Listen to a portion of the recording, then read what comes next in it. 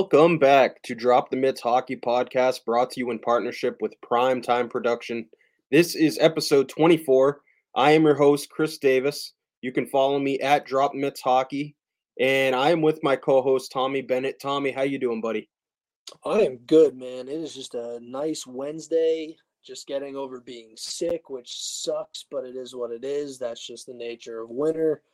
And just enjoying this Bruins-Devils game here on TNT. Just wrapped up doing the pregame stuff with Brett over at Primetime Productions. And now I'm here to record a juicy episode. Lots of fun stuff has happened around the league. Slow period, dude. I mean, same here. I'm sitting here watching. It was low event. Yeah, but nice goal by Geeky, so we'll take it. But nice goal by Geeky. Very bad rebound to give up if you're like that is just not, and that's something we touched on the pregame. Your goaltending has just been bad, and that's just a prime example of why it's been bad. Yeah, you can't let the puck hit you in the glove when you're literally one-on-one with James Van Riemsdyk. You got to come down with those. But anyways, we have a lot of news. Yes. Just last night, man, after the game, St. Louis decided to part ways with Craig Berube. Honestly, I think this was kind of like an inevitable move. It just seems like this rebuild is coming a little bit faster than expected. But what were your initial thoughts when you saw the news of his firing? He got fired for the manager's incompetence. That is why. I'm sorry, that's just why. Like as a Bruins fan, I'll always be bitter about 2019. That's just the way it is. But that was a long time ago. But I don't think Berube's like a bad coach. I think it's more of the way the roster is constructed. Like some of the moves they made are very head scratching. Like you look at the Justin Falk acquisition, and then you paid him all that money. Well, that money could have went to Alex Pietrangelo. Well, Alex Pietrangelo has another Stanley Cup, and you're teeter-tottering around 500 right now. Then you got like all these other like weird moves, like trading for Hayes. You brought in Vrana. You waived Vrana. It's just weird. It's a weirdly constructed. Yeah, dude, I'm glad you brought up the Pietrangelo thing because I really feel like that is when this franchise kind of took a turn for the worst. I don't know if you agree with that, but man, like this franchise really has not been anywhere close to what it was in those 2019, 2020 years. Dude, even before that, they were at least a perennial contender. David Backes, Vladimir Tarasenko, like the whole 9 yards. Like they were a very, what's the right word? Consistent team. And now it's just a weird roster. I think it's good. You're led by Kyrou and Thomas, and Buchnevich is a nice add there. But other than that, I mean, even the Torrey Krug contract, like that's another one. Like I think he might even be on the trading block. It's just a weirdly constructed roster, and I don't think Berube is the guy who necessarily needed to go. But like you've seen with other teams this year, you've seen the Oilers do it. You've seen the Minnesota Wild do it. You fire the coach and maybe bring in a new voice, and you hope for the best. Yeah, well, you wonder if it's going to provide like a little bit of spark to that team. Like you saw it with, obviously it's a little bit of a different scenario in Edmonton, right? Where they relieve Woodcroft and all of a sudden McDavid is fucking on fire and he's back to his old ways. But yeah, man, I agree. It's a weirdly constructed roster, and it's one of those rosters where you have talented pieces, but it feels like there's just too much missing. You know what I mean? And again, even just being a big prospect guy, looking at what they have in the pipeline, it's like, 2023 they were able to snag Dalibor Dvorsky, 10th overall. Another guy, first round 2022, Jimmy Snuggerud from Minnesota, who he's fucking filthy. So it's not like they don't have anything coming up, but it's just, I feel like this move was, you said it best, dude. Like, this was the GM incompetence. Like, I knew this move was coming, unfortunately, because I really do like Craig Berube as a coach. I think he's a fantastic coach. I think he's just ultimately the one that's going to fall on the sword for this. Yeah, Yeah. But and hopefully it'll be interesting to see what direction this team goes in. Because Well, like you said, you're not. It's going to be really hard to move a contract like Torrey Krug. well, and he's got trade protection, and they tried to do that in the offseason, and I don't blame him. Like that's his right having that in the contract. Like he doesn't want to move.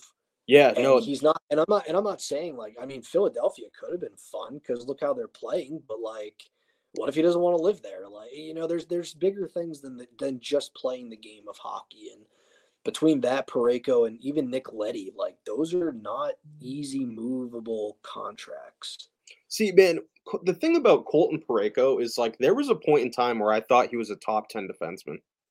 I do too. He was very strong defensively, like a really big guy, has a nice hard shot, Yeah, can and produce a little bit, but ever since like Jay Bouwmeester and Alex Petrangelo left, it just hasn't really been the same. And those contracts aren't easy to move. I yeah, mean, and like Buchnevich is actually a good contract, and they actually didn't really have to give up a lot to get him.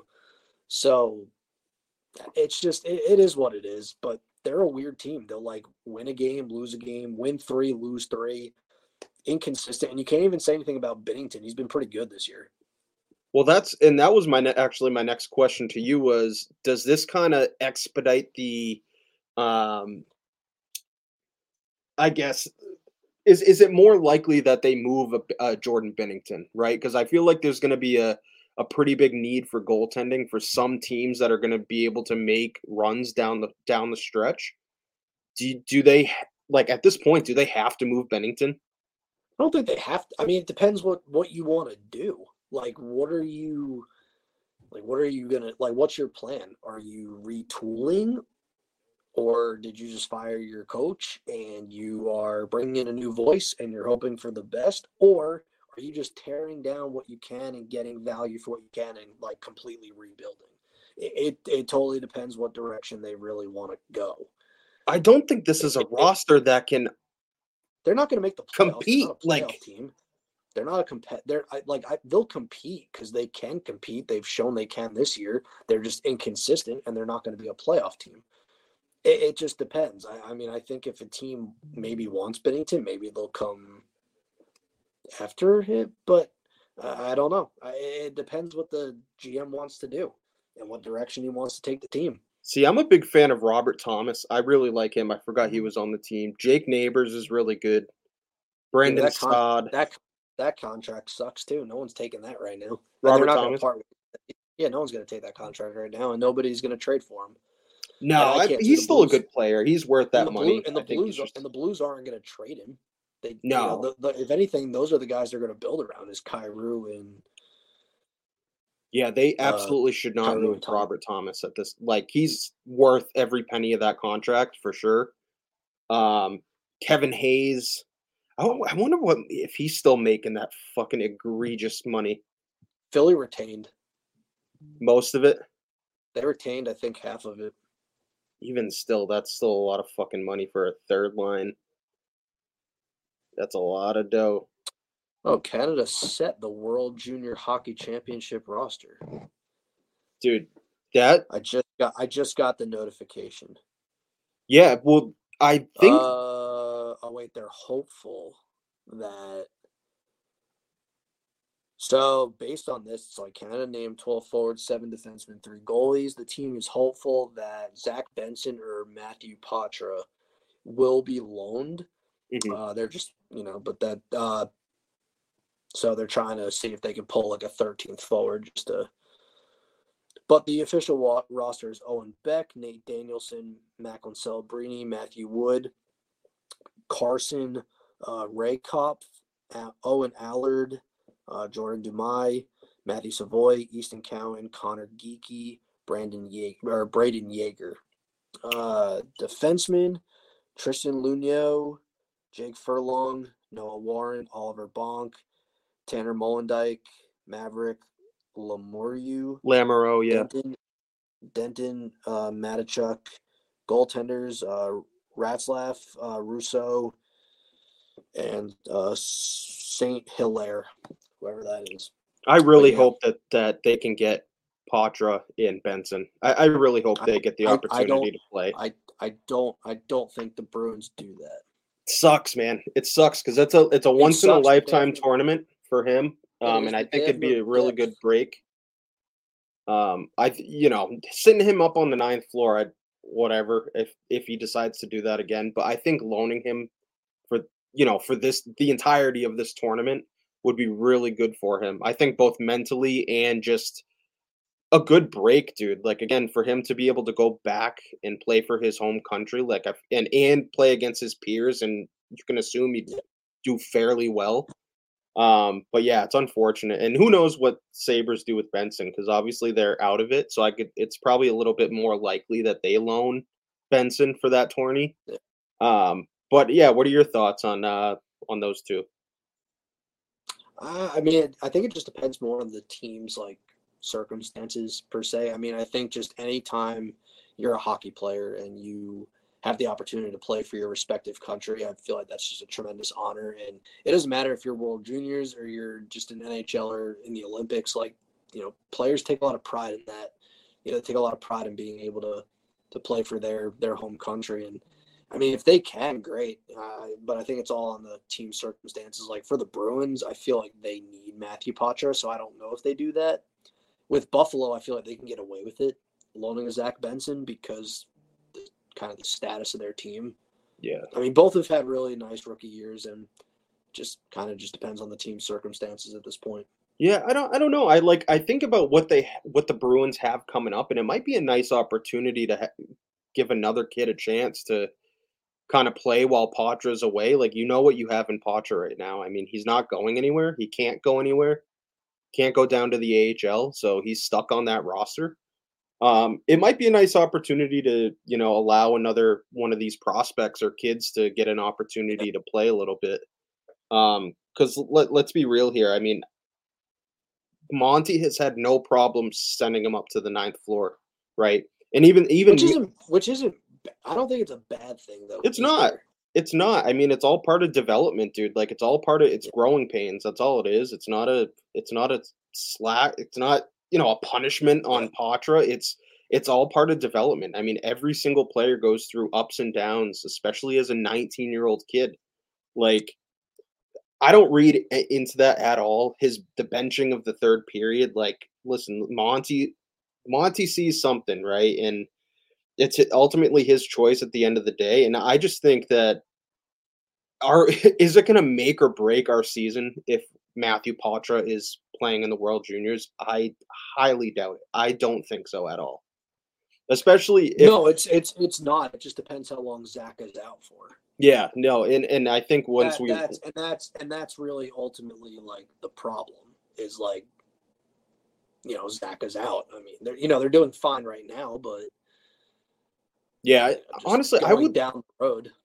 I would like to see like John Farinacci get a look at some point. Obviously, the Merkulov situation. Like, I'd love to see him get a look. I don't know how you'd finagle the lines to make it work, but um, You'd sit a Steen or you'd sit like a Lauco. I mean that's really it. I mean you're not touching your top three lines. You're just not well, like I'm neither of saying those. if Patra gets loaned to Oh yeah. Canada. Well, yeah, you can either put Merkulov on wherever he's slotted, or you just slide Beecher up, and that's it. I mean, that's what you do. Yeah, I You just figure it out. I mean, just next man in, and it, keep Dak on the top, keep Coyle on his line, put Patra or put whoever where Patra is, and let Beecher do his thing. I mean, it's really not yeah, hard. no, It's not confusing. But no, it'll be interesting. I mean, I hope either player gets the opportunity to represent their country. yeah, and honestly, it's going to be such a loaded tournament with talent that it would be kind of a bummer not to be able to see our guy represented, right? Because he'd Yep. probably be one of the best players on that team. Um, which would be cool, but it is what it is, and obviously they're going to make that decision. But I don't know if you had the chance to look at that U.S. roster, man. We kind of went over it last week. We went over it. I didn't get the official. Yeah, dude, and I didn't know if they. I know this I week didn't know if they. they're going through camp and everything, so they haven't released the final roster. But man, they were fucking loaded, and yeah, Oh yeah, it's the projected one we did was loaded. no, I mean it was I thought it was a little bit more just well rounded than Canada was, especially Yeah. defensively. Like we mentioned like Lane Hudson, Seamus Casey. Um, yeah, it's gonna be such a fun tournament to watch. I think it's like 2 weeks away now at this point, but um, I don't know if you had the chance to watch. I know you had covered. You were on the Drop the Mitts page when it happened. Um, John Tavares's 1,000th point.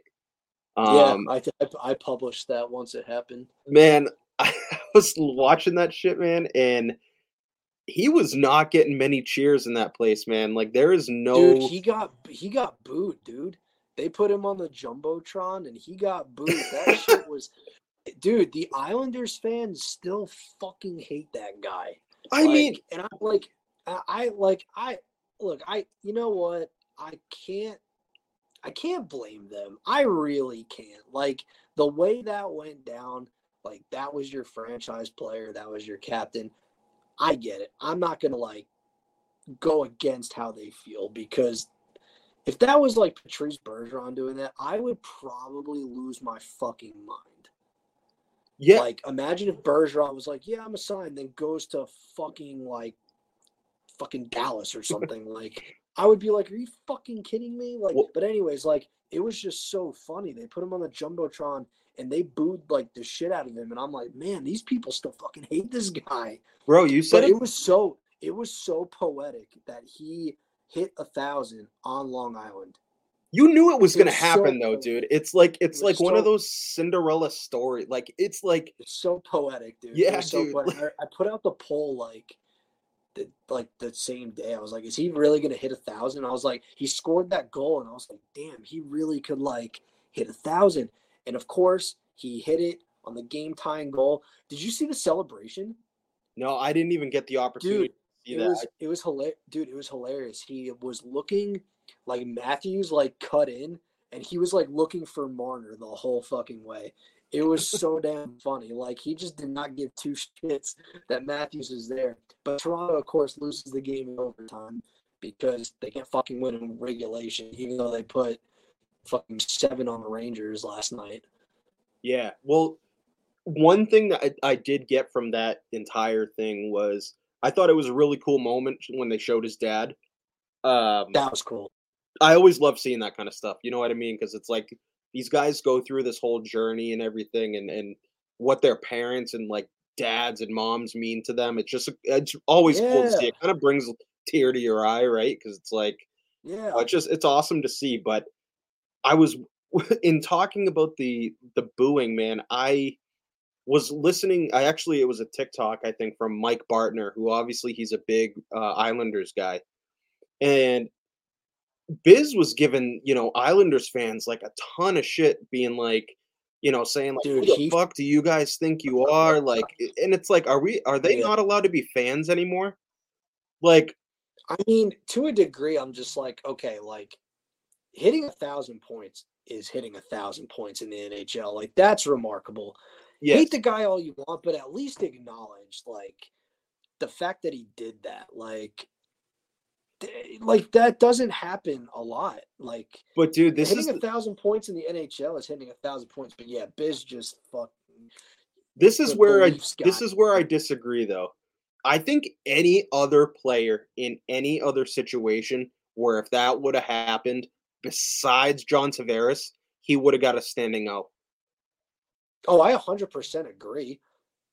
Listen, this is and Mike It's Bartner said literally it best. because it's He Tavares. strung them along for an entire season, right? I know. And you mentioned it. Yeah, oh yeah, I'm signing. Oh, New York. Oh, didn't then all of a sudden the Islanders weren't able to get anything for him. Nothing.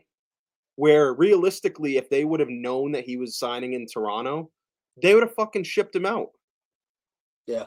in a heartbeat to at least get something, and he didn't allow that for the Dude, Islanders. dude, That's so horrible. so here's the funniest thing I think about all that. And like it sucks for Islanders like and again, I get why they're mad. I do. I don't like disagree with them. the funniest fucking thing was the Islanders have been more successful without him than with him. Yes, That's the funniest part. That's the funniest thing. I They was saved the 11 million per year and literally went to 2 conference finals back to back. yeah, They I didn't was do shit with him. They didn't do shit with him. And what did he do? He went to Toronto and wasn't the savior that he needed. Yeah, he's the guy who got the goal to go to round 2. They got smoked in round 2 and almost had no business winning that round 1. Let's just be honest. yeah. I just think it's so funny. Like, they hate the guy because he spurned them, but they had better success without him. And Toronto really hasn't done shit with him. No, and it's actually, if you think about Honestly, it, I think they're actually going to be fucked over because they have that contract because they're losing a guy like Willie that was Nylander. never that was never going to age well. And Nylander No, took a lot less because it was all they could afford, and he had to be the guy that took whatever crumbs were left. yeah, He doesn't have to be that guy this time. He's nor gonna should he. leave. Yeah, he shouldn't. But Go it's make your like you fucking knew when bag. but you knew when Tavares signed that deal. Like, you knew it was gonna age poorly. There was no like, oh wow, this is a good contract. Like, yeah, it's good if you do something with it in the first like 4 years, which you didn't. Well, this is Now you're just cap strapped, and it just is what it is. But wh- I feel bad for the Leafs because they're without Joseph Woll. dude, that and honestly, I thought that was going to be their only like saving grace, right? Like, hey, maybe like down the stretch, like Wall can steal them games, right? Like now there's I don't think there's any chance, right? There's no I fucking don't know. I way mean, Samsonov hasn't played bad. Like, as of late, he as of hasn't played late, but it's a bad. matter if he can keep consistency. That's been his issue. He's a very Yeah, I'm trying inconsistent to see. goaltender. The way you He were is. talking about Vitek Vanacek is Ilya Samsonov. He's Yeah, because inconsistent. He's his last start was like Black Friday, and then he hasn't played till like December 9th, and he's basically just 1-0-1. I mean, his numbers aren't great, but yeah, like you said, it's about consistency. Really big blow for Joseph Woll because, man, he really could have been like a Calder like finalist, like the way he was playing. Like, he was absolutely. I root for him, man. Like he was a good goalie, and like, as much as I mean, shitting on the Leafs is just fun, but like, dude, like, I root for that kid, man. Like, I really do. Like, I Yeah, mean, and it just sucks to see him go down. And it was such a harmless play. Like, he was just getting over and his skate hit the post and he just ended up with the ankle. And I was like, damn, that sucks. Like, he's actually really fun to watch. yeah, Like, good. he's been a really good goalie for them. And, as much as like the jokes kind of write themselves about the Leafs, it was like they finally maybe have something in net, which is something they haven't really been able to say. Yeah, which a crazy like visual I saw, and I just pulled it up. Highest rookie save percentage, right? So it's the last 10 seasons with a minimum of 39% of games played, which is equal to 32 games in an 82 game season.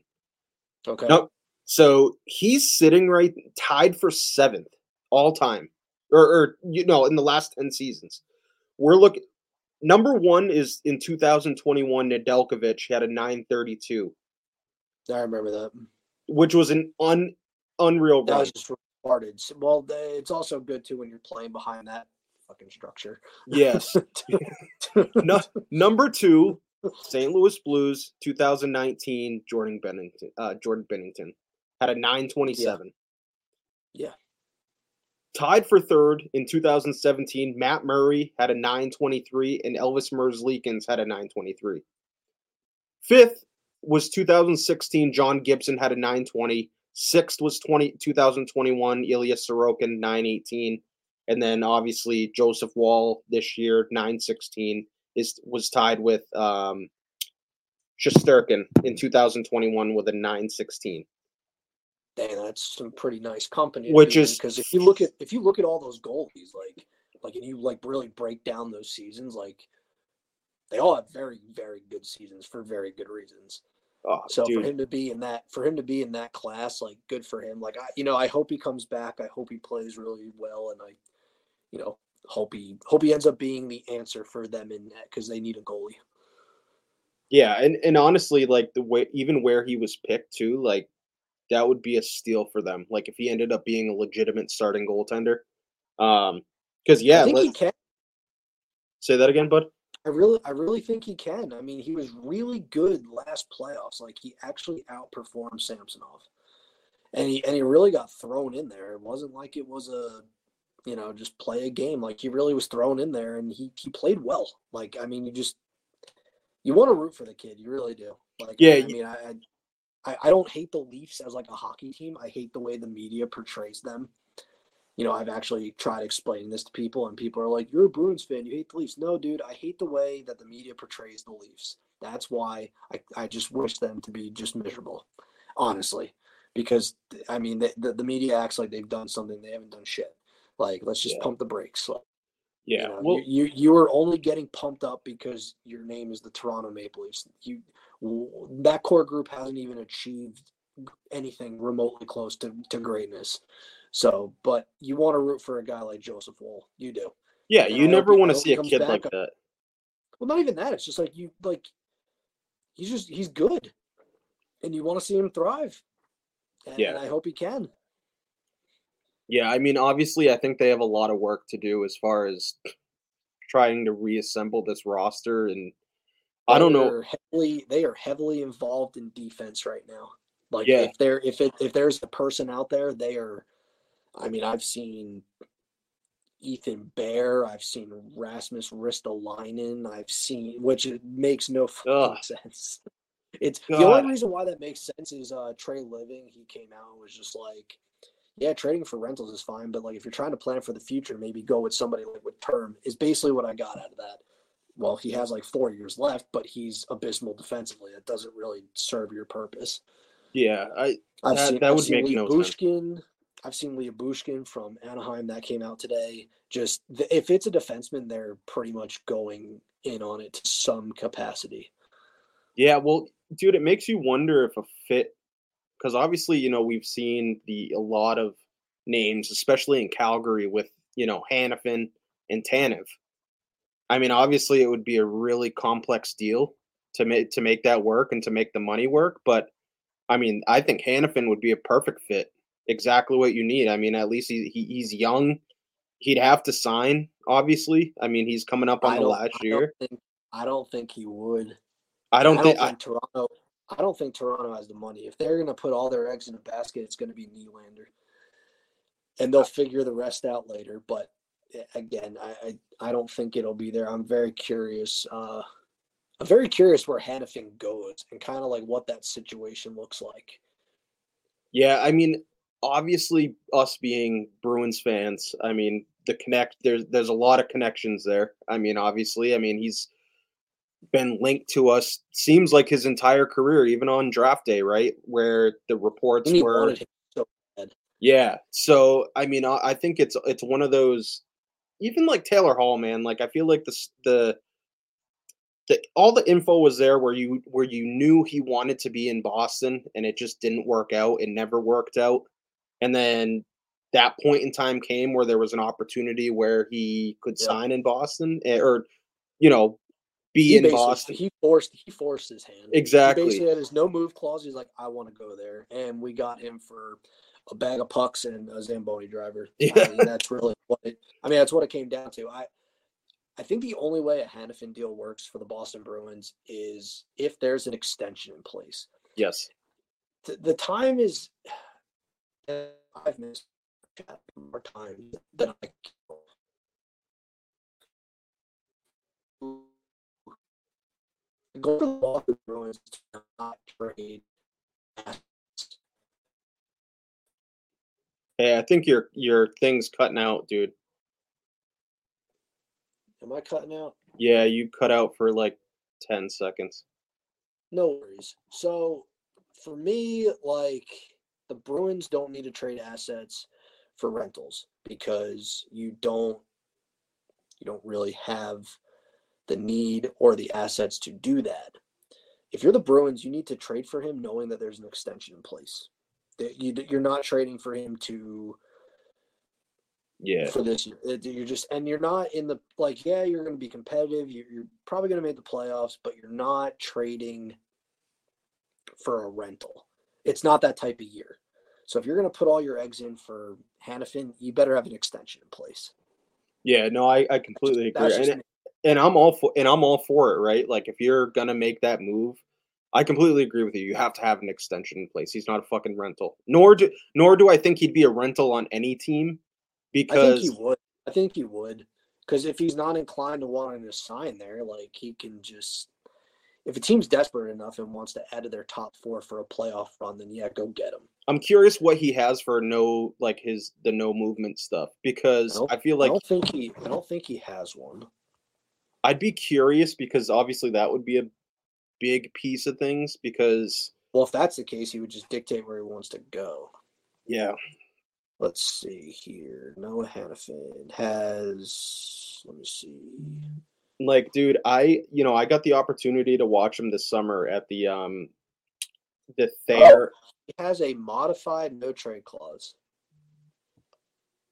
Oh, DeBrusque almost just put one home. Yeah, I Dude, think that's he's why my. I he's think that's so why my internet cut fucking out. due for one.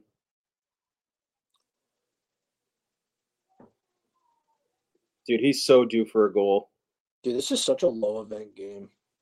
Yeah, it's like fucking boring. like like the total opposite of what. Well, actually, it's kind of going almost the way I actually laid out in the pregame. Like, like each team was gonna like struggle to find their legs. They both had 3 days off. Dude, Geeky It's gonna be a low scoring game. Geeky's playing out of his mind. It's only 1-0. I think, and you know what? Now that we're just on the topic, I think this is actually going to be the biggest prolonging issue for the Bruins. Like, it's fine in an 82 game season, but I think in a 7 game playoff series, if like depth doesn't really like score consistently, this team is fucking toast. Yeah. I mean, that's in a 7 game Like I just series. I mean, like in a 7 game series, like I think like if depth doesn't like consistently start scoring, it's just gonna be. yeah, they're in trouble. I mean, yeah, you're in trouble. I mean, it works for an 82 game season, but this is a That's a very low event. This is a very low event game for the Devils, to be honest. yeah. They flashed to They're Jack Hughes. He looked extremely frustrated. Well, I think the Devils also too. Like my Devils chat's popping off, and they're just like the Devils are trying to force everything to the middle, but the Bruins are like clogging at the middle. And I'm like, yeah, I pretty much outlined that. Like Yeah, in one of my articles, I was like, the Bruins are good at fucking high danger defense. They just are. yeah. And I think we discussed maybe last week or maybe it was the week before that. Someone who I've been really impressed with as of late is Simone Nemec. yeah, he's been really good for the Yeah, he's Devils. been almost a Very point good. per game. Yep. And I've been really impressed. He just seems a lot more confident in his game. He's not as much of a liability, it doesn't seem like. Yeah, I Um, mean he's kind of come into his own. Like defensively, he has a little bit of hiccups, but overall he's been really strong with the puck and he's made plays offensively and just his awareness on the ice is absolutely huge. And that's one thing that's been really nice for them is the absence of Dougie Hamilton has turned into the emergence of Luke Hughes and Simone Nemec. Like the future of the Devils blue line is now the present, and it's actually really fun to watch. They just need fucking goaltending. yeah, which who knows what's going to be available. I mean, earlier we mentioned Jordan Bennington, but I don't really see that as a fit. They're apparently rumors came today from Pagnotta. They're linked to Gibson. That would be a huge addition. But But I was saying like Gibson's numbers have improved. It's just a matter of making it work. VTech would have to go the other way to make money work. make money work, but as far as like prospects and young players, like you got to imagine Holtz is going the other way. I would be. I mean, I drive him to Newark Airport myself. I mean, honestly, like, I mean, the kid, I mean, he's, you know what, and he's not bad, and his best production has actually come with Michael McLeod, which is really bizarre. but Yeah, it just works. And it's like the way McLeod plays, it works for Holtz. But yeah, it dude, and just, I mean, they just need a goalie. I mean, I don't care how talented this team is. Like, you're not going to win anything meaningful with what you have going on in net. dude, and just watching, like, obviously I don't get to watch the Devils a whole lot, and I know you're a big Devils guy, but man, just watching them, like Simone Nemec, he's not trying to do too much with the puck No, that I've noticed it's this just game. fluid. He headman the puck, move it, Yep. skate up. That's it, and he's just looked a lot more confident. Um, but yeah, I mean, goaltending is going to be their fucking. They get John Gibson, dude. I think they're right back top of the Metro. In my And opinion. yeah, because the margin for error is like very minimal right now. Like everything's close. Like even Carolina, like they're a good team. Their goaltending sucks worse than the Devils does. Like, Yeah. and I don't care that Kochetkov had a phenomenal game last night. Nice diving poke check on the Oh, we penalty could shot. talk about that shit. Yeah, dude. And just like that's great that he had like 2.35 goals saved above expected and played above his ass, but like he's not fucking back. I saw that on Twitter today. Hurricanes fans were like, he's fucking back. No, the fuck he's not. No, the fuck he's not. What the fuck has he done consistently this year? Not a damn thing. Nobody has in net for Carolina. They got a worse save percentage than the Devils do. That's pathetic. If he can win Ugh. 5 games playing like that, then he's fucking back. He's not back after one fucking game. Give Is me a break. Carolina at 32? Are they 32nd in the league? For team save percentage, Yeah. I'm pretty sure they are. Ugh. Last time I checked, they are. The Devils are 31st. Ugh. The Devils are 31st. And that's why I'm saying, dude, like adding a guy like John Gibson would completely turn the tides for me. Like completely. Because if I they mean, it can would definitely I think Gibson would thrive behind a Devils defense. Like the Devils are good team defensively. They just don't have a goalie. And they play a little too open.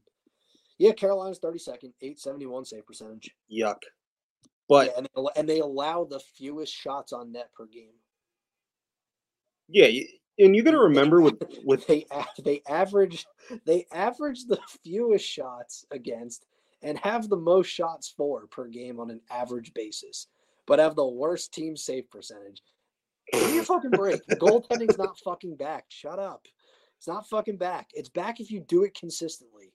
One yeah. fucking game doesn't change that. Granted, the kid played well. I will give Kochetkov that. He played really well, and that shit with Kachuk was hilarious. What did you think of that play? I didn't really Did you think think it was like a harmless poke check, or do you think he tripped him? I mean, again, dude, like I think he tried to trip him for sure, but he was well within the rules of what he did. I mean, you can't sit there and tell me that he didn't want to fucking trip Brady Kachuk. You like I mean, it was a simple poke check though. but I again, mean, he's well within the rules of how he yeah, approached Kachuk. And you know what? One thing led to another. Did he just trip him? Yeah. But he fucking missed the puck. but he's well within the rules, and it's like, how man, and like just watching that, it's like Kachuk. It's like, what are you gonna drop him with Kachekov? Like at I that point, man, mean, Kochetkov is not afraid to mix it up with players. We saw that with Brad Marchand in the playoffs, like 2 yeah, seasons. Like he's not afraid to get down to he's not afraid of the smoke. Let's just put it. He's like Jordan Bennington, dude. all right. I don't know about that. That's No, like I'm talking like Jordan Bennington like wants the smoke but doesn't want to actually like fucking fight anybody. dude. That reminds me the of league and the league robbed us of him and Fleury fighting because Fleury actually was like good with it. I was so pissed when they did that. I was yeah. like, Well, dude, we finally got it. Somebody finally wants to ring his bell, and you're not gonna let it happen. That's a fucking shame. dude, like the mic'd up version of Flurry going down the ice, and then he's like, So great. It's great for shit was hockey. It's so funny. It is good comedy. It should have happened, but like wish. I going back to the John Gibson talk, dude, like he's 30 years old on a $3.3 million. Oh wait, hold on. Is that what he's making this year? No, he makes 6.4, and he's got like 4 years left. He's got term. He's not a rental. That's like a Why are long they term fix. showing salary? Wrong site. Never mind. He's got a cap hit of like six Six point point four. four.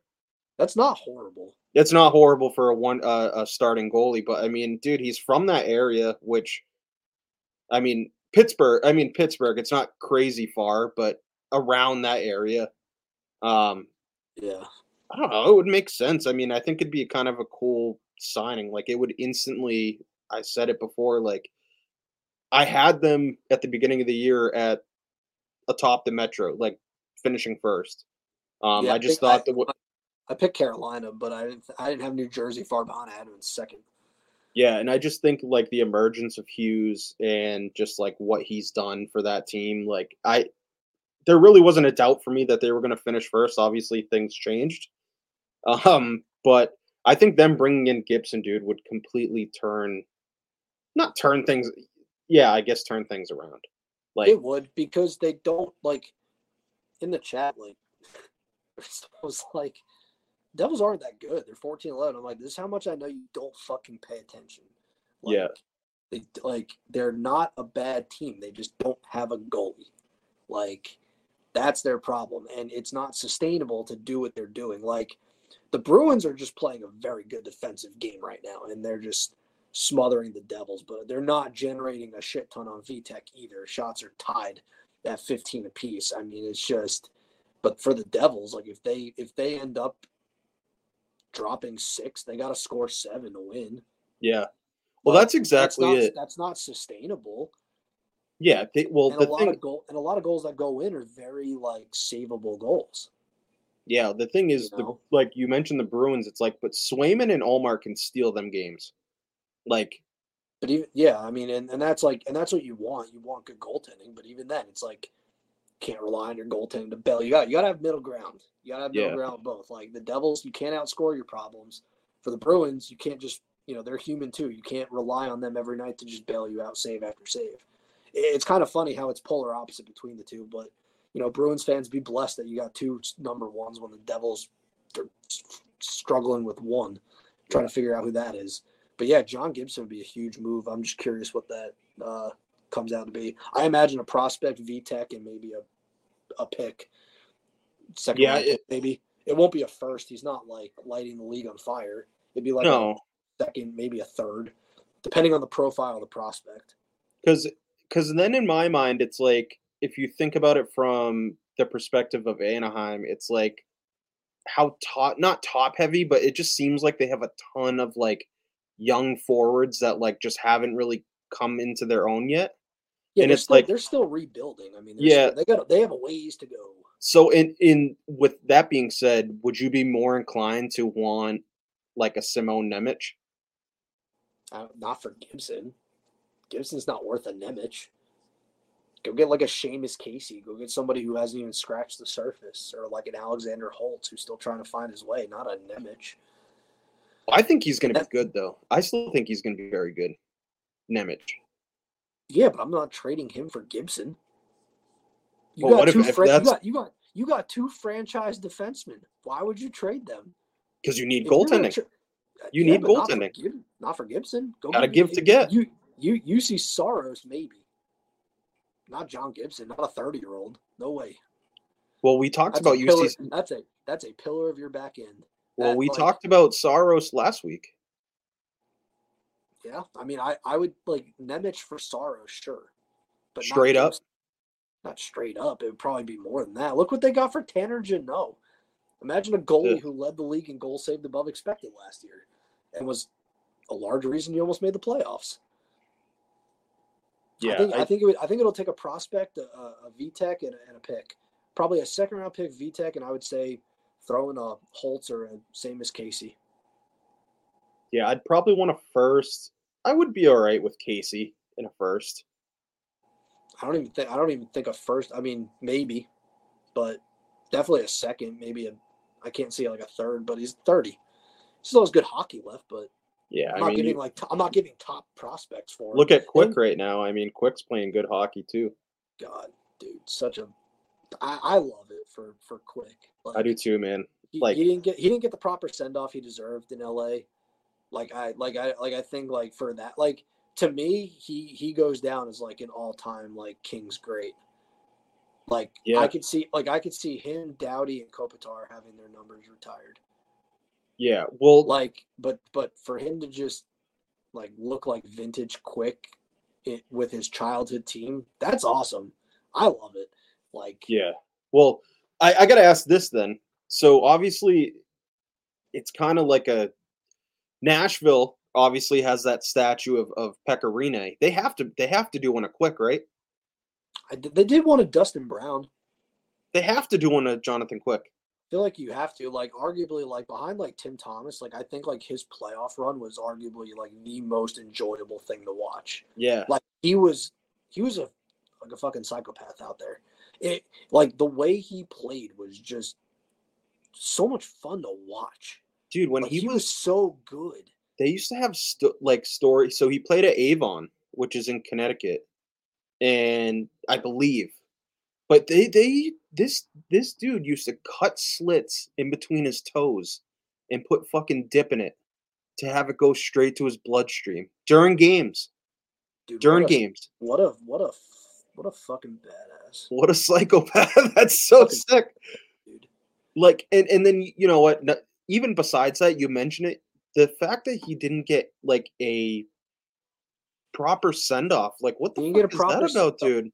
Like it just it even like I'm not a Kings fan, but I like watching them. They're a very Yeah. fun team to watch. Like the way they play, very structured, very just very good team. It's just a team thing over there. Like they don't rely on one person. Do you think it's It's a because little of bit of how everything. bad they were at that point? I mean, They they were were. yeah, but they weren't like horrible. They made the playoffs. I thought Like that was the Byfield year. no, they made the playoffs last year, but like they traded him to Columbus, and Yeah. then he got moved to Vegas, and he played a little. Which was some bullshit, man. Because he's the type of player that like you would at least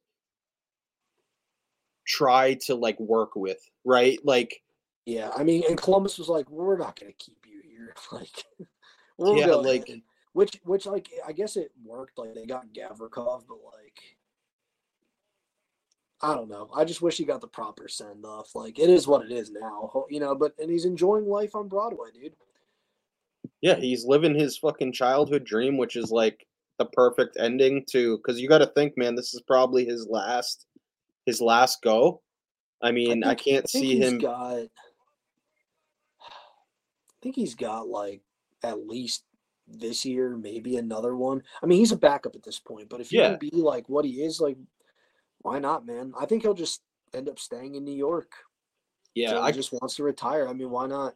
I could see it. So you bring up, the fact that Columbus moved on from him, and another piece that I want to discuss about Columbus, dude, is this Eric Goodbranson I love. debacle. I'm so That ready. shit, dude. I was like, he popped up, and Nick Cousins was kind of a little shit for that, man. Like, Fuck it, him.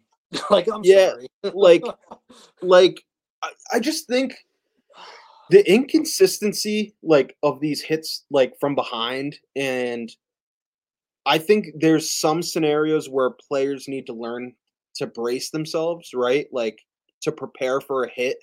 And then there's some like this where it's like you see numbers and you're just fucking driving through players, right? Yeah. Well, Like, and that's like what you were going to. So like you're talking inconsistencies. Okay, well there were three incidents in the same kind of scenario that were all called different.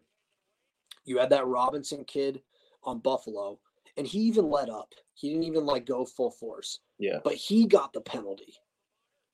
Okay, Oposo, like he had good comments at the end. He's like, all right, you get the penalty, you own it, but like it's inconsistent. And he was referring to Evander Kane, who just gave no shits whatsoever and absolutely unloaded on Jonas Brodian. He didn't get a penalty for that. Cousins like lunged himself, numbers all the way. They gave him a 5 minute and reduced it. Dude, if I'm good Branson, good for you. Good for you. Yeah, but then Police it yourself. and then You he know what? gets suspended. Okay, for a game. You know what? I'll take that suspension all fucking day. Give me 1 game suspensions. Because seriously though, like if you're not going to protect the players on the ice and be consistent, they're going to police it themselves. And Yeah. that's what he did. And Cousins got nothing for that hit, which was worse than the Robinson one by far. Yeah, I agree, dude. It was Like bad. Cousins, like he didn't get a penalty, he didn't get a 10, he didn't get a suspension, didn't get a fine, nothing. He didn't get anything. Good Branson, I'll take that suspension all day. Good for him. I hope he kicks the shit out of him next game. I really do. Dude, he I fucking honestly do. suplexed him. Because dude, and Cousins, you little weasel, why would you turtle? Own it. Just own the hit. Like it was a bad hit. And Yeah. he laid there and he was hurt. I mean, he even like came out with a quote, Good Branson was like, it felt like I got in a car accident. Okay, like, and the ref he didn't call a penalty, he didn't do nothing. So he got up and was ready to kick the shit out of him. I don't blame him one bit for doing that, policing the game himself. I'm not saying what he did was maybe the smartest thing. Like he basically just jumped the guy. Yeah, dude. But Cousins fucking deserved it. Dude, that shit was so like He again, deserves just it. gave zero I'm fucks. circling the calendar. Yeah, dude, I'm circling the calendar. which who would have thought you'd be circling the calendar for a fucking Florida Panthers Columbus Blue Jackets game? Dude, give that, dude. And Cousins, like, I'll never forget after that whole incident, he sat there, got up, and started chirping at Good Branson. Dude, just own what you did. Yeah. Like, you threw a dirty hit. You little dirtbag, you threw a hit. A bad hit. A really bad hit. A dangerous hit. Do Dude. you think that Brodeen hit was bad? It wasn't good. It's hard, dude. I feel like you're okay. Like, and I was listening to Chicklets today, and they brought up like the Hathaway hit. The Hathaway hit was very different on Luke Hughes. That was a clean shoulder to shoulder hit. You're talking like guys that are seeing numbers all the way. Yeah. And it just, you don't make those hits and you let up. They're dangerous hits to make. It's the first thing you learn when you play. If you see numbers, just don't even entertain it. It's different when you're going into the wall. Like say you're just, you're going behind the net to get the puck and like, you just hit somebody like in the numbers and you're just finishing your check. That's one thing. But like what Cousins did was like bad. He hit him from like below the goal line and like launched him into the fucking boards. Dude, I'm trying to find this hit, bro. It's just not a good hit to make. And he deserved every bit of that ass beating. Like, do you remember who went after him? Good Branson. Oh, Good Branson. I'm talking to Vander Kane. Don't know. Don't think anybody did really. Yeah, because there was no penalty on the play, I don't think. No, he did. That was the problem, is the inconsistency. Like, Robinson got a penalty. Kane got nothing, and his was probably worse than Robinson's. And then Good Branson, the Cousins hit, went ahead, and nothing. It got reduced. Went from a 5 to nothing. It was just bad. Just really, really bad. Like, yeah, I don't know how you can consciously make that and reduce that after reviewing it. Like, you sat there and reviewed it and then reduced it. That hit was bad. I don't blame Good Branson one bit. I mean, they hear it. There's a microphone. They reduced it. And he took matters into his own hands. See, and that's just inconsistency in officiating. Looking at the Brodeen hit, dude, so obviously he's a left-hand shot. He's going to pick up the puck, and he's acting like he's about to shoot the puck the opposite way. So he kind of shows a little bit that he's not, like, it wasn't complete numbers, right? At being a left-handed shot on the left side of the net, he acted like he was going to go shoot the puck around to his winger. And I think that's where Evander Kane kind of at least saw his face. And then as he turned, there's numbers. So like something like that, it's like that's It's probably why there. that's a different scenario, I guess you can say. But the Cousins one, comparing it to like Robinson, it's like light Yeah. years apart, and they got it's just. But you're seeing players take matters into their own hands, and you know what? Until I mean, they have to suspend him because you have to set an example. Because if not, you're just going to see guys like taking each other's heads off, and Oh yeah. and it just is what it is. But I mean, dude, you could tell as soon as Goodbranson got up after he was laying on the ice, when he fucking he saw was red, pissed. dude. He Holy was shit. I pissed. mean, and then he, I don't know if it was Cousins that was on the ground, dude. There was someone that was hurt in the Cousins, he wasn't scrum, hurt. and it was He wasn't hurt. He was no, turtled. I don't think it was Cousins. I think it was a different Florida player that was on the ice. The original hit, not the Yeah, not when Cousins, Gabranson. Cousins, Cousins ended up on the damn ground, What, he fucking turtle? and he turtled. He turtled twice.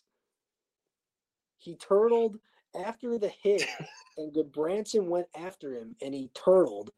And then when he got jumped, he turtled again, got up, and proceeded to try and chirp Goodbranson. How the hell are you gonna chirp, dude? Own your hit. Own your hit. Like Dude, you better keep your head up next game, buddy, because it's coming. dude, the fucking when he the second time when Gabranson suplexed him, dude, he got like 4 hits in Good, yeah, while and he that's was on why the he ice. got and that's why he got suspended Yeah, because like you basically just absolutely wailed on a defenseless player, and like it is in the rule book. It's like Rule 46.2 or something like that. But it's like yeah, but you said it best, dude. It's like that's these like players but it's these they're gonna players are gonna police the take it into game their own first, hands. and you can't blame him. No, not at all. I don't. I don't blame him. I mean, I I would have did the same thing. Like, okay, you want to call a penalty on this hit? Sure, I'm gonna take matters in my own hands. He had it coming. You play stupid games, you win stupid prizes. Yeah, dude, and kind of staying on, or going to the injury front rather. There were a couple big injuries this past week. Kyle Connor's going to be miss significant time for Winnipeg. Man, he's been Yeah, on a that was a that tear. was a that was a vicious knee on knee hit. I hate those hits, dude. Something's got Almost, to give with those. almost worse than the hit from behind hits. Well, And because and you can really end somebody's like career. 100%, dude, Like 100%. that's And and that's like the biggest thing, and that was a very vicious like knee on knee hit. So him being out 6 to 8 weeks is tough, especially he's like one of their best goal scorers. dude, there was no doubt in my mind. He was gonna hit 50. There was Oh no yeah, doubt in my mind that he would have hit 50 easily. And that again, dude, they got to find a way. It's just again, the game happens so fast. but you got to And penalize people or fine them or something. Like you can't. yeah, There's got to be like a knee on knee penalty of some sort because someone's gonna get really hurt, and that's when they're gonna make a change. yeah, and not only you risk hurting another player, you can fucking hurt yourself doing that. Yeah, You know what I mean? And it's like they're fucking gruesome. And it's like yeah, every time they slow it down and show you the hit, it looks horrible. Like yeah. it looks Oh yeah, on purpose yeah, every time. yeah. And yeah, it's just unfortunate. And then also another big one was Dylan Larkin for the That was scary. it was dude. I didn't know he had a history of that kind of like He I want got to get the he got exact he got he got hit by Joseph in the head last year. same guy, Yeah, dude. And don't that play was just scary. Like I mean, again, the game happens so fast, and you just front net battle. I mean, he just like limped down like a rag doll, dude. That was scary, and he didn't move. So it just no, like he guys just like laying there, and yeah. I'm not saying like I'm not saying I would have necessarily went the route Perron went.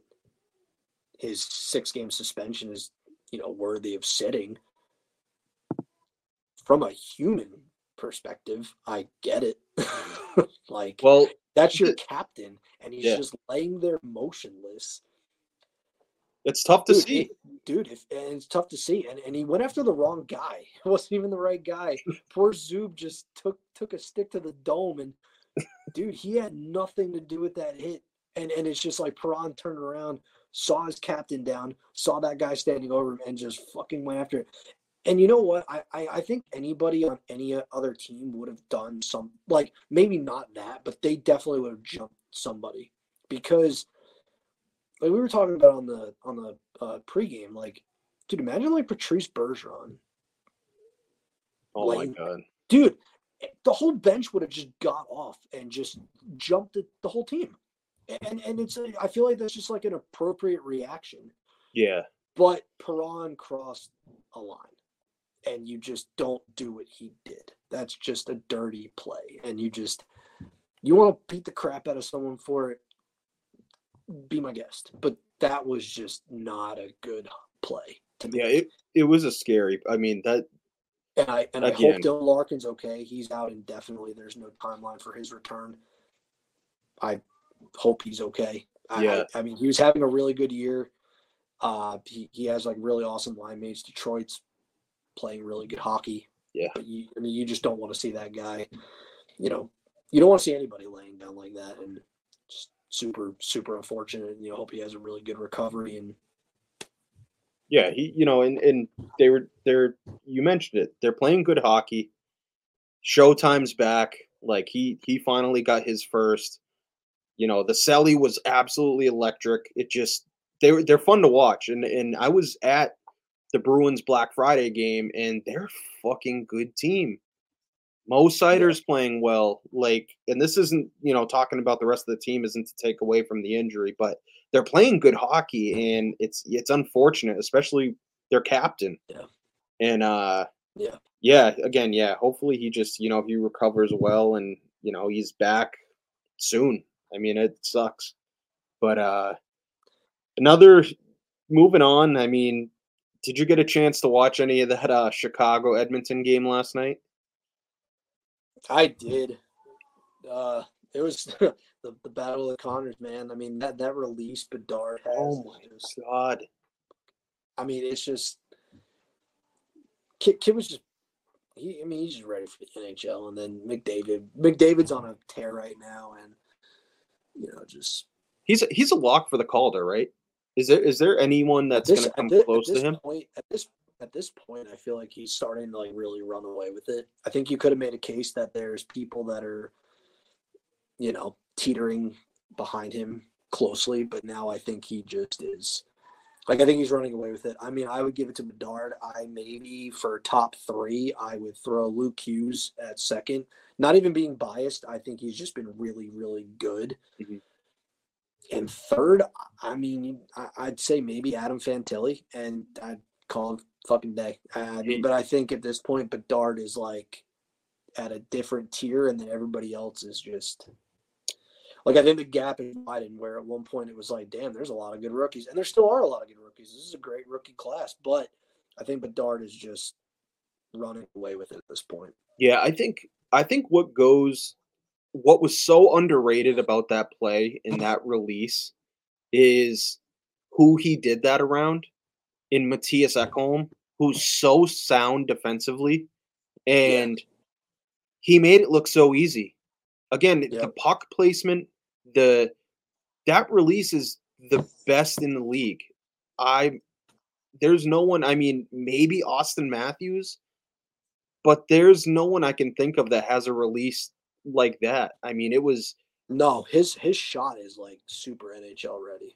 Like, and it's like just, again, as a goaltender, how do you even stop that, dude? You kind of assume that Ekholm's either going to put a body on him or oh yeah. in It's, that spot dude, going down the left-hand side as a right-handed shot, you got to assume that they're going to at least take the body. How does he with speed get momentum, come through the neutral zone and get that opportunity? It just you can't let players like that get that open.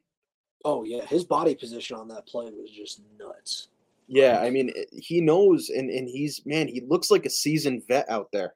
Knows exactly what he's doing. Like And Yeah, he's got like nobody. And he's got like nobody to play with. no, He's got like nobody to play with. and that will come with time. I mean, obviously Yeah. they're still bottom of the league right now, and man, how fucking fun would it be to see a guy like Macklin Celebrini go there? I, dude, It's if you could, possible, considering like the Sharks are like emerging. But thank God for the lottery, even though I could totally see them getting it. Because, yeah, I mean, yeah, well, that's a conversation for a different it's a day, but conversation for a different day. yeah, but it would be fun to watch. I mean, it's a serious possibility that Macklin Celebrini ends up there. You've seen what he's been doing in college hockey as a 17-year-old, which is I think I Oh yeah, think I think it was Spittin' Chicklets that were saying that he's like 8 months younger than like his birth year.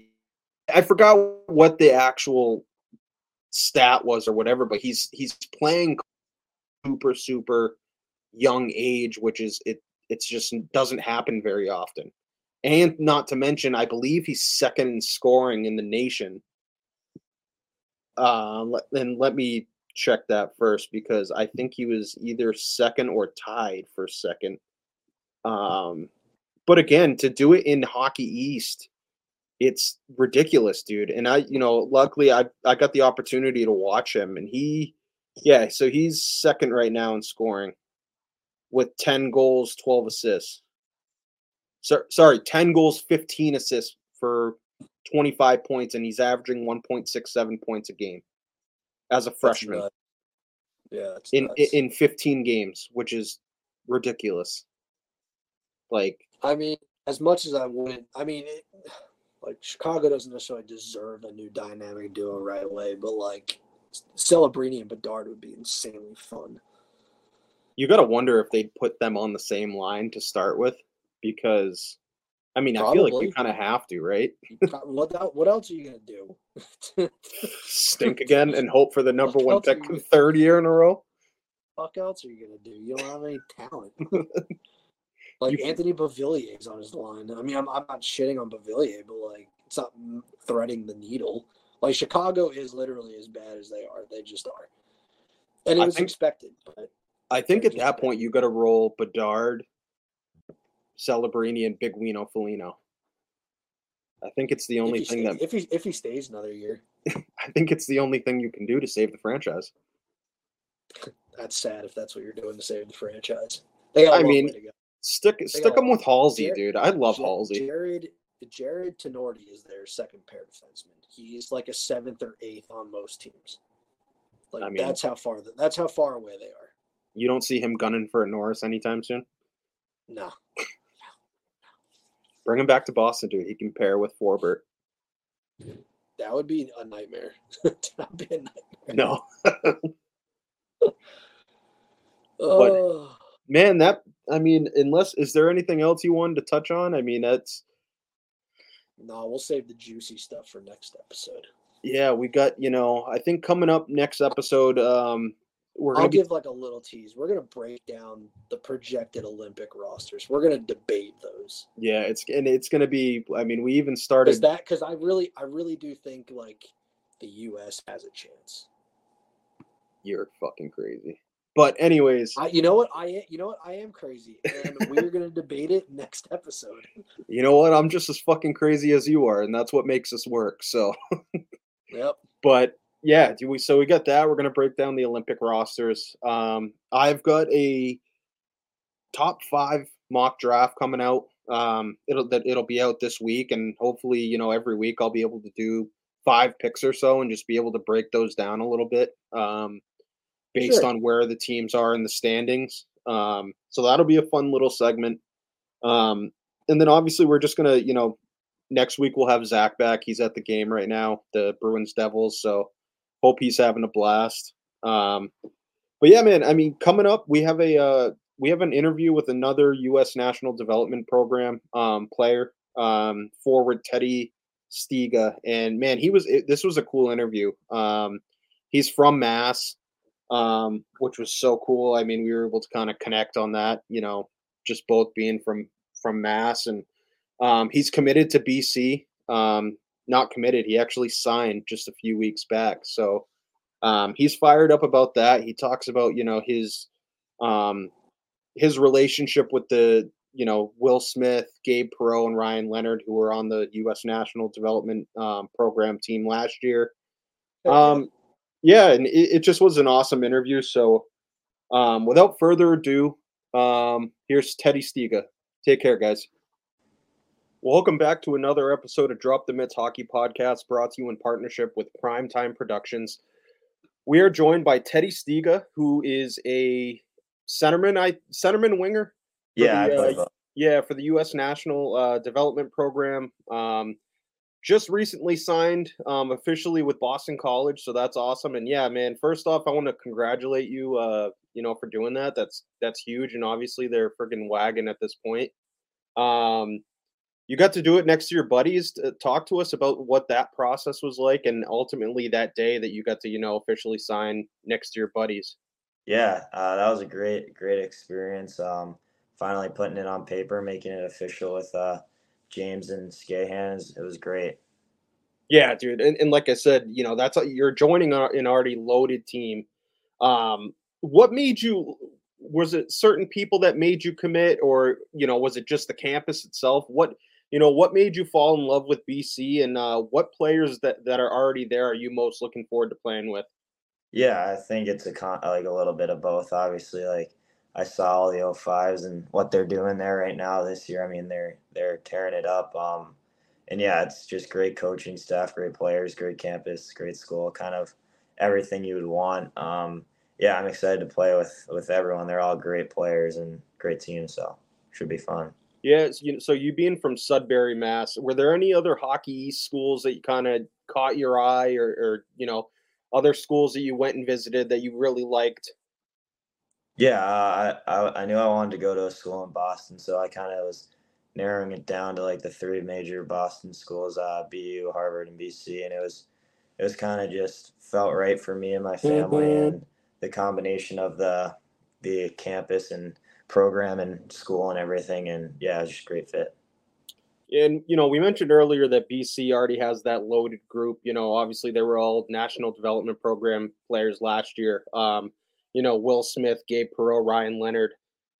Have any of those guys reached out to you at all? Kind of tell you what to expect at BC. And what specifically are you looking forward to bringing to that program alongside those guys? Yeah, I mean, I've talked to a few of the guys, especially over the summer. I've skated with a few of them. Just they're excited for the year, and they're obviously doing great things right now.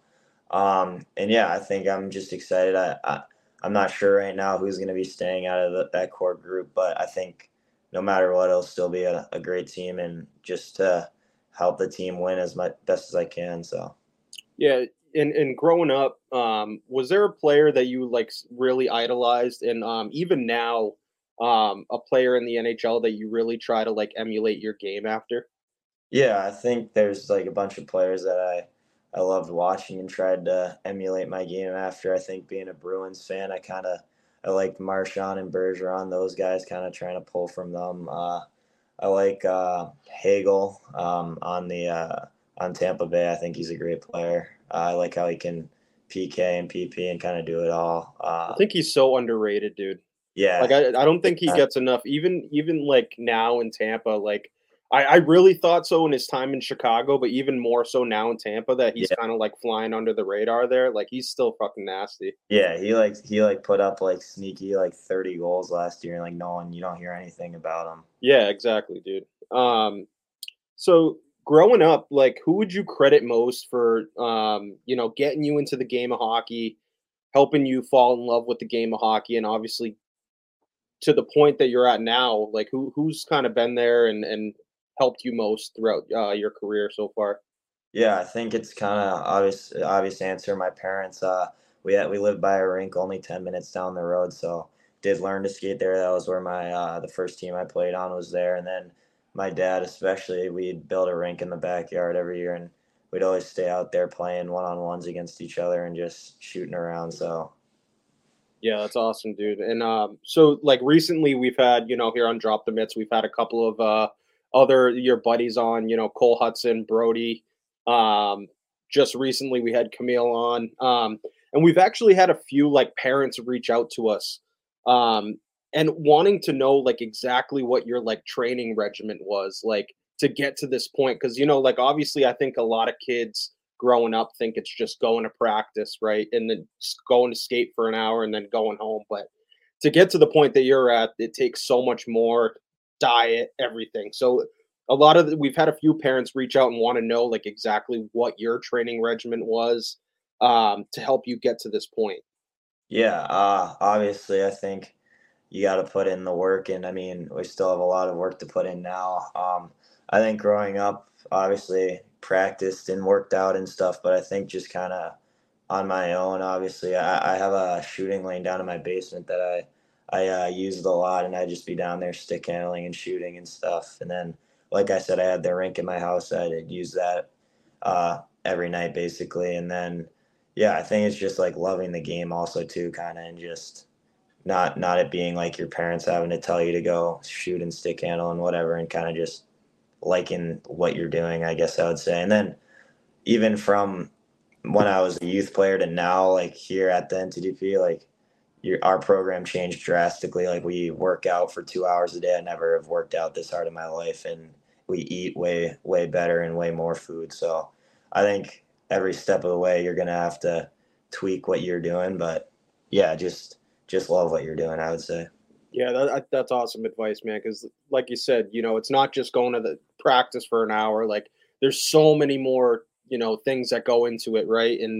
And another thing is, obviously you're a 17-year-old kid, and right, and you're draft eligible this year. And a lot of people forget that you guys are still just kids, like 17 years old, away from home, obviously at this point. Like, talk to us about what a day like in your life is at this point as a 17-year-old kid kind of living on his own, being away from Massachusetts obviously, and um talk to us about what like a day in the life in for Teddy Stiga is. Yeah, first off, like my billet situation, I live with three guys on the team. Charlie Pardue, his family moved out here, and three of us live here. Nick Kempf and Lapointe.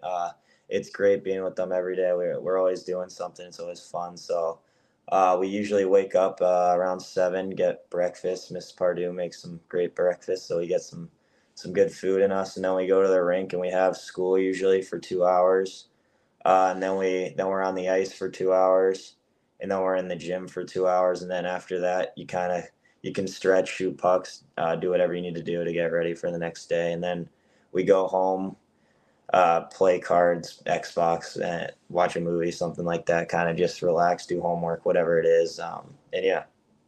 Yeah, dude, honestly, like I think a lot of our listeners too, like especially they didn't realize how much actually goes into it. Like you guys aren't just playing hockey. Like there's so much more that goes into it. You guys are lifting weights every day. You guys are playing games, practicing. Like um, that's one of the newer questions we had. Someone wanted us to ask, but kind of going back to your earlier days playing. You played prep at Belmont Hill. Um, you had a great season the one year you were there. You were almost a point per game player. 7 goals, 14 assists. What did that one year of prep kind of do to help you get to that next level? Because obviously the competition in that, was phenomenal with, you had Nobles in that division, Yeah. St. Seb's, Thayer, just to name a few. Mhm. What did that one year of prep do for your development? Yeah, that was huge. I think that was the first year I'd really like, or that year I played U16, so that was kind of my first year playing up a birth year, I guess I would say. And then prep, obviously, it's you're playing a few guys a few years older than you for the first time, so it was good to get kind of used to playing against older guys, faster pace, bigger bodies, and I think yeah, prep hockey that year was loaded. There was I think like 4 or 5 guys drafted out of prep that year is pretty crazy. And our team went for a pretty good run, and it was a great experience. Yeah, dude, I remember like especially that was one of the first years that I was actually home, moved back from Mass, and I remember just going to those games because one of my buddies works at Thayer Academy, and so Hmm. I would just any chance I got to go watch these because it was fucking loaded. Like, and you mentioned it, they're like 5 kids got drafted, and how hard it is to get drafted, especially straight out of prep, it's unheard of. Yeah, And definitely. Yeah, and obviously you had a phenomenal year at Belmont. Um, so it to kind of fast forward a little bit, 2022, 2023, you won the U17 World Hockey Championship. You won gold. Um, what was that tournament like? Because obviously you're playing different countries, the best of the best. Um, what were some of your favorite and best memories of that tournament? And then ultimately you're, winning gold. Yeah, that was our first international tournament of the year last year, and first time kind of leaving the country with our team, and it was a great experience. It was really long. We didn't know we would be there for so long. We were there for like 2 weeks or something in the same hotel room, so it kind of got dog days. It felt like we were there forever, but it was a great tournament. Our team was unreal. I think James and Cole both broke records that tournament, and we were just rolling. And I think some of the best memories were just being with the guys at the hotel and in the locker room and stuff, and on the off days, and just it was the start of the year, so we're still getting to know each other a little bit and just kind of creating relationships and friendships and whatnot. And yeah, it was an awesome tournament. So, like, not this specific tournament, but like on off days, are you guys all hanging out like as a group, or is it just like the people you're living with? Yeah, we do like everything as a group. We breakfast, we all kind of go to a spot and just hang out always, and then a bunch of guys will go to like Buffalo Wild Wings for lunch, watch football on an off day and stuff like that.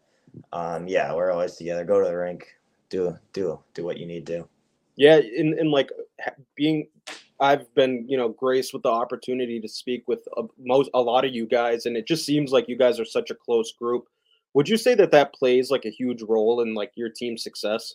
Yeah, I would say what I think playing with guys you don't like, or you kind of are, I don't know, thinking badly of them on the ice. It's hard to play with them, and I think we all love each other and know that we're all great, and it makes it so much easier to play with everyone.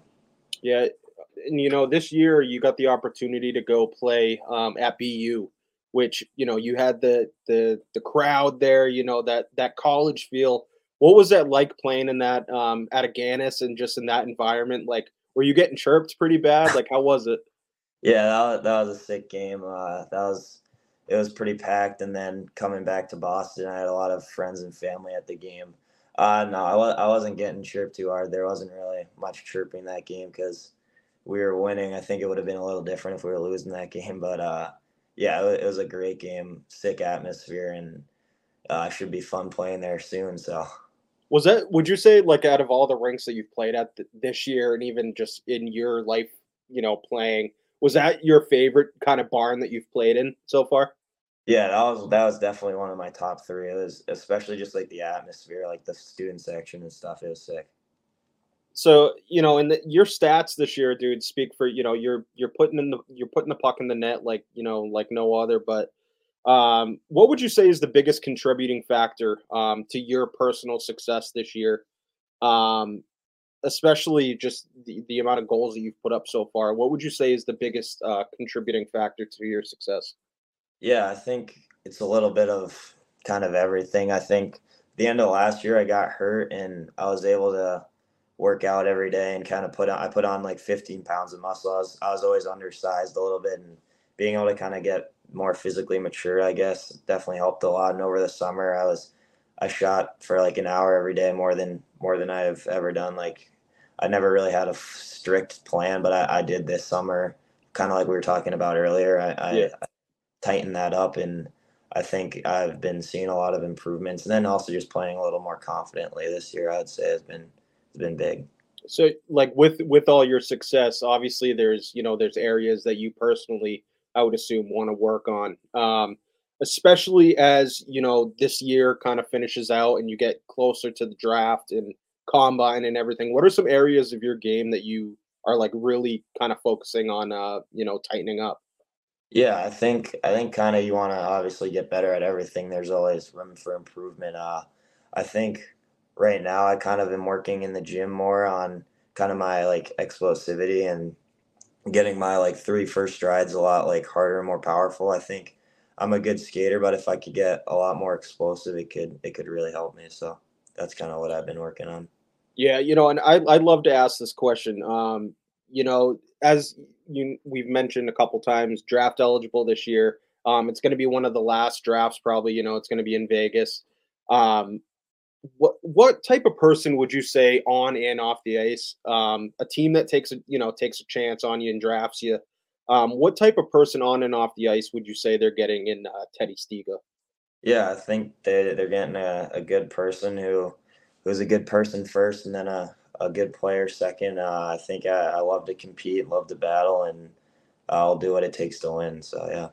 I gotta ask this question, man. Obviously, I know like it would be a dream come true for you to get drafted wherever, though. But I gotta ask: is there a part of you that really hopes that you end up back in Beantown?